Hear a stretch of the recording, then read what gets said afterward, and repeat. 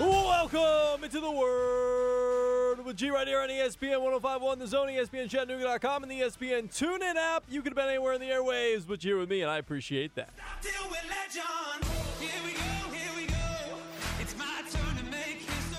Yeah, welcome into the Word with G right here on Chattanooga's best sports leader, ESPN 105.1 The Zone. Greg Larnard here, you there. Happy Thursday, ladies and gentlemen, boys and girls. If you want to get involved with the program today, and boy, oh boy, is there a lot to talk about today. I can't tell you how geeked up I am about this show that we're about to have. Over the next 2 hours, we'll take you on a midday sports talk radio journey, 12 until 2 o'clock. We'll be talking a whole lot about a bunch of different things. We may have a guest or two stopping by. If you want to get involved, you want to let me know how you're feeling about anything that we're talking about today, hit me up at G_ESPN 1051. Again, at G_ESPN 1051.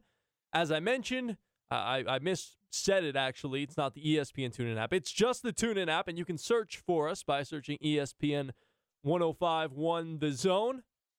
You can take us on the go wherever your day may take you. Head on over to ESPNChattanooga.com. That's where you get all our great content. And you can listen live via the stream. Listen live player over there via the stream.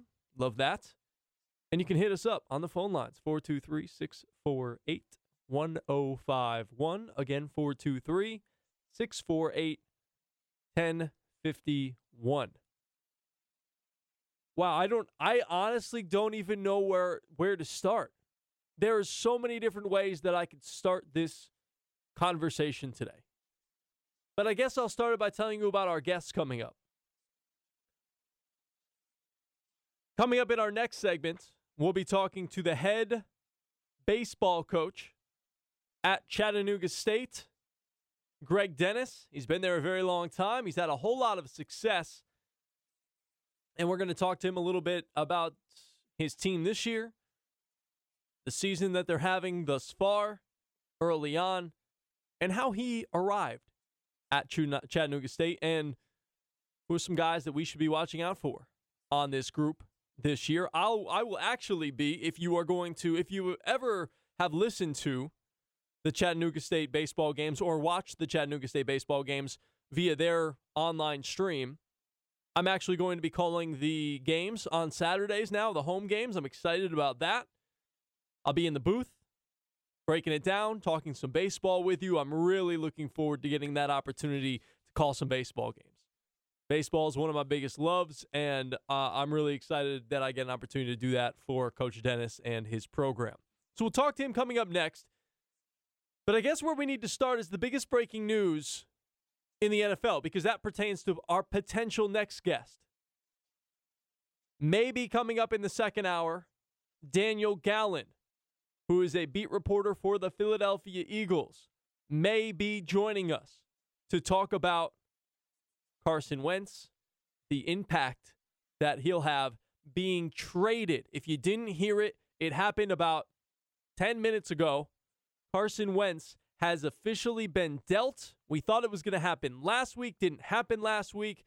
We talked a little bit about it this week, and it's finally happened. Carson Wentz has been dealt to the Indianapolis Colts. That's the place he wanted to go all along. And to be honest with you, the Eagles got fleeced.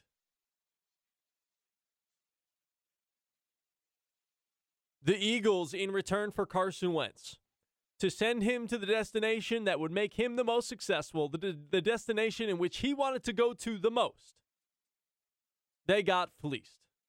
They were anticipating getting back a Matthew Stafford-like bundle. Oh no, they got far less than that. Matthew Stafford, in case you forgot, 19 days ago, fetched a 2 first-round draft picks and a third-round draft pick for his services to the Los Angeles Rams. Detroit, they love Matthew Stafford. They get Jared Goff also in the deal, and 2 first-round picks and a third. They get a starting quarterback, 2 first-rounders, and a third-rounder for Matthew Stafford, a guy who's never been considered potentially an MVP in this league. Carson Wentz had one season back in 2017 before the knee injury where he was on pace to win the NFL MVP. And then, of course, the knee injury, apropos, we just were talking about it, against the Los Angeles Rams. Knocks him out, knocks him down. They go on a Super Bowl run without him. And he's got a ring, but he's not the one who won the game. That would be Nick Foles. Big Rick Nick, as they call him. What did the Colts get in return for Carson Wentz? Did they get a player? A starting caliber player? Maybe even a bench depth piece from the Indianapolis Colts? No, they didn't get any player. Well, surely they must have gotten a first-round draft pick, right, G? No first-round draft pick. Instead, they got themselves, for Carson Wentz, a 2021 third-round pick and a 2022 conditional second-round pick that could potentially turn into a first-round pick, I assume, depending upon how good Carson Wentz does. That is absolutely atrocious by the Philadelphia Eagles, just caving into the wants and the needs and the desires of Carson Wentz. Instead of trying to deal him potentially, and again, I don't know this to be true, but potentially to a different destination that would not be of his choosing to get a better haul in return. Now, I don't know, again, I don't know if there were any other offers on the table. This might have been it. But I can't imagine they didn't have any other suitors for Carson Wentz. And I can't imagine they couldn't fetch at least one single first-round pick for Carson Wentz. To me, it's almost unfathomable that they couldn't fetch a first-round pick for Carson Wentz. It really doesn't make much sense to me. Can you make sense of it? 423-648-1051. Again, 423-648-1051. I don't get it.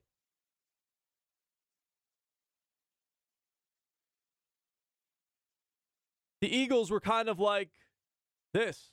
The guy is drunk, but there he goes. That's what I mean, what have the Eagles been drinking? Have they been hitting the sauce a little bit late this morning, early this afternoon?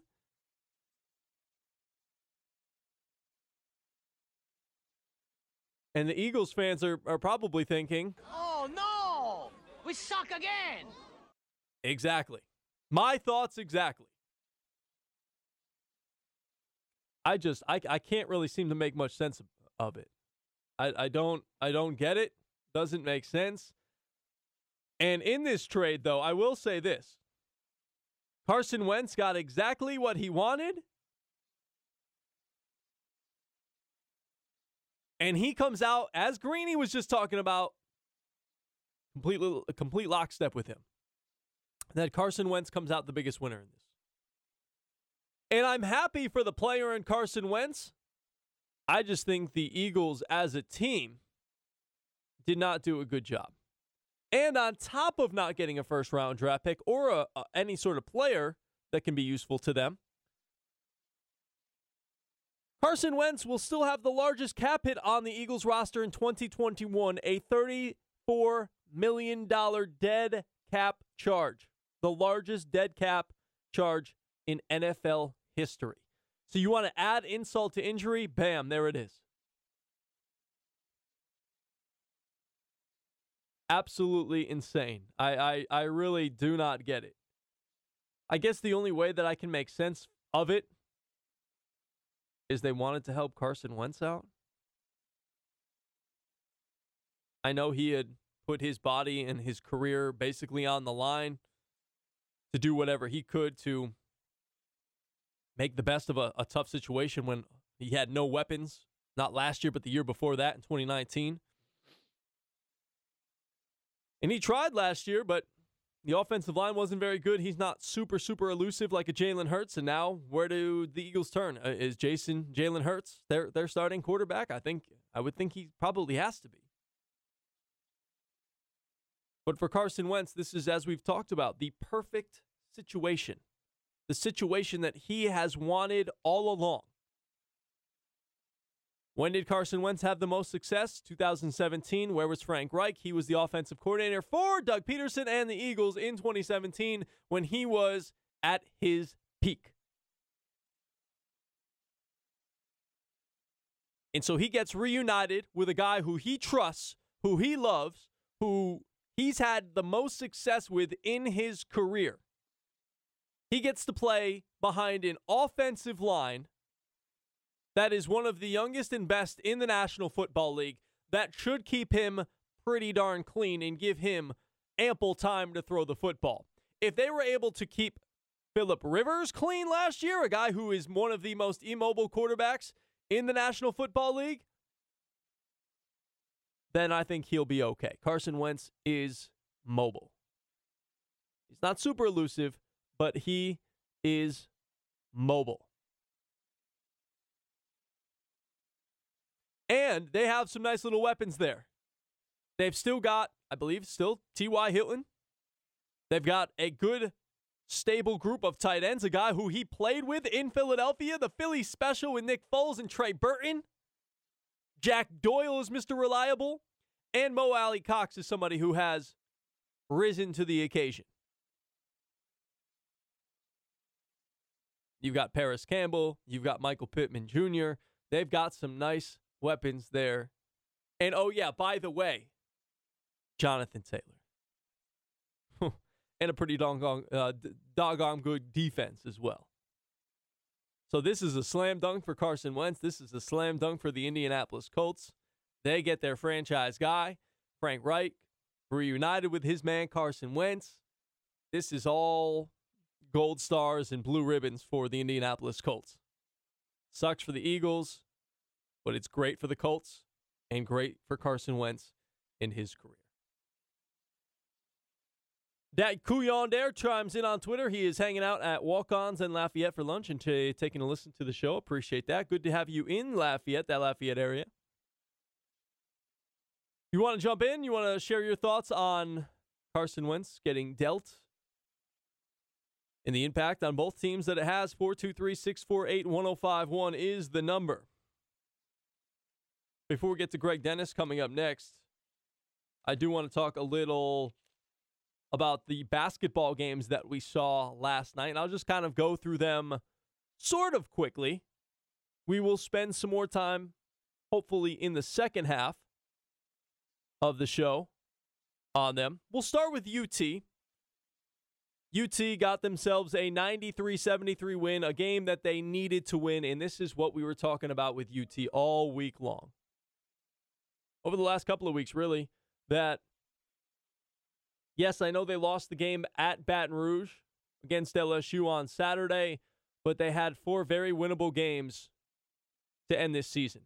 They're the 19th ranked team in the nation, and they needed to start playing like it and take care of business and really handle the teams at the end of their schedule that they should be able to handle that are in the lower echelon of SEC teams. And they went out there, they did that exactly what they needed to do on Wednesday night, beating up the Gamecocks 93-73. Gamecocks shot it pretty well from downtown, but the thing was that UT matched them really, really well. There was a bit of a shootout early, both teams kind of going back and forth, but it just seemed like UT had some really good ball movement, much better looking offensively. They were good from 3. And another thing that I noticed is that they only shot 19 threes. They went 9 for 19 from 3. That's 47% if you're doing the math at home. But they weren't forcing a lot of threes. They weren't just settling for threes. They had a couple of possessions where they passed on threes for a higher percentage shot at a 2-pointer, maybe a mid-range jump shot. They were a little bit slow defensively with their rotations in the first half. But in the second half, they got out in transition. They started playing fast. They started playing loose. They started to have some fun. They started smiling. And my gosh, John Fulkerson, where have you been? It's nice to see you, buddy. Johnny on the spot. He hadn't been playing well over the last couple of games. 19, 6, 3, 2 steals. It was nice to not have to rely on Jaden Springer to carry the load. Didn't even have to shoot a 3. But Vic Bailey Jr. led the way. He was en fuego from downtown last night. 7 for 10, 29 points, almost kind of like another guy that we're going to talk about with UTC coming up next. And they were getting everybody involved. 26 assists last night, as they say, sharing is caring. And they shot 54% from the floor. But they did still have 16 turnovers. That's a little bit too much, too sloppy. But they were just a better and a more talented team than South Carolina was last night. Let's go to the phone lines now. 423-648-1051. What say you? Welcome into the Word with G in the leadoff spot here on ESPN 1051 The Zone. Hi, I guess I'll be Ricky Henderson, even though I was left-handed. Even though I'm I'm not. Whoa. I was going to say, are you a lefty? Ricky was a right-handed. I am left. Yes. Okay. He threw the ball left-handed. He did. Anyway, yes. But anyway, yeah, I'm not surprised at the move. What Wentz had? What you thought they could have got a first round for him? I think Wentz could have at least fetched one first-round pick. This is not the Super Bowl season, before the injury. I know, but still, and I know he had a really bad year last year, Jay, but the year before that in 2019, I thought he played pretty well with the limited resources that he had. Yeah, but, the situation, Frank Wright worked with him before, so I'm not surprised at the move. Like you said, would you go after Mariota if you were the Eagles? Marcus Mariota? Yeah, I would probably like to get a veteran guy, not a Nate Sudfeld who's been here for 4 years and we have to play him in the last game of the season. I would like to get a veteran guy in there to compete with Jalen Hurts. Yeah. I'm not surprised that they didn't get that much for Wentz. But I do understand where you're coming from.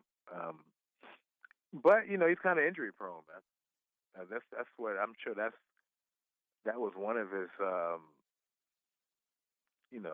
that was an issue, I'm sure, when it came to the negotiating table. I'm sure his history of injuries didn't help his cause. So. Yeah, that injury obviously in 2017 set him back with the ACL. But the last couple of years he's been pretty healthy. I mean, he would have played all the games this year if he didn't get benched, and then last year he played all 16. Yeah.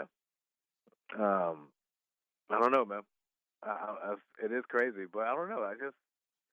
I just think when you compare it to what Matthew Stafford fetched, and they got Jared Goff 2 first rounds and a third. I mean, you're telling me you can't get at least 1 first round pick for Carson Wentz? Obviously, no.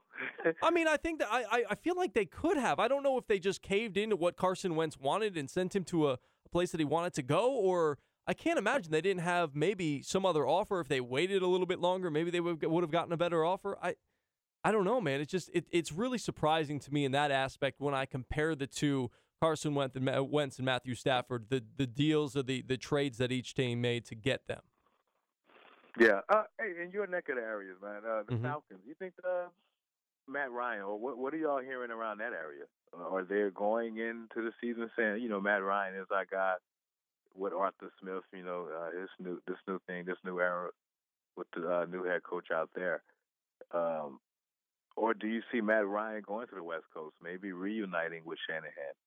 Could you see anything like that or no? I think it would be good. And, Jay, I appreciate the phone call. I got to let you go because we got an interview coming up here in a minute. But I could see Matt Ryan getting traded, and I think that actually would be probably a good move behind a good offensive line with a team who could really run the football in San Francisco and getting reunited, as you said, with a guy like Kyle Shanahan. I think that would be probably in Matt Ryan's best interest. I've heard some Falcon fans around this area say that they'd like to run it back one more time with Julio and Matt Ryan, but I think they're kind of just holding on to the past a little bit and trying to rekindle that. But I just don't think this Falcons team is ready to really compete the way that they want to with Matt Ryan and Julio Jones. Both guys are getting older. Julio Jones can't stay on the football field for a full season, it seems like. He's always dealing with something. I think if they were smart, and we're going to have one of my Falcons guys in here tomorrow, and we're going to talk about that. And we're going to kind of go back and forth. I'm going to kick the tires with him on what they should do with Matty Ice or like my man Spencer Urquhart from back in Louisiana called him Matty Slush, and Julio Jones, what they should do with them moving forward. It'll be very interesting to see. I'm in the camp of I think they should move on, but I haven't really heard any rumblings or concrete talks about them moving on. We'll see what happens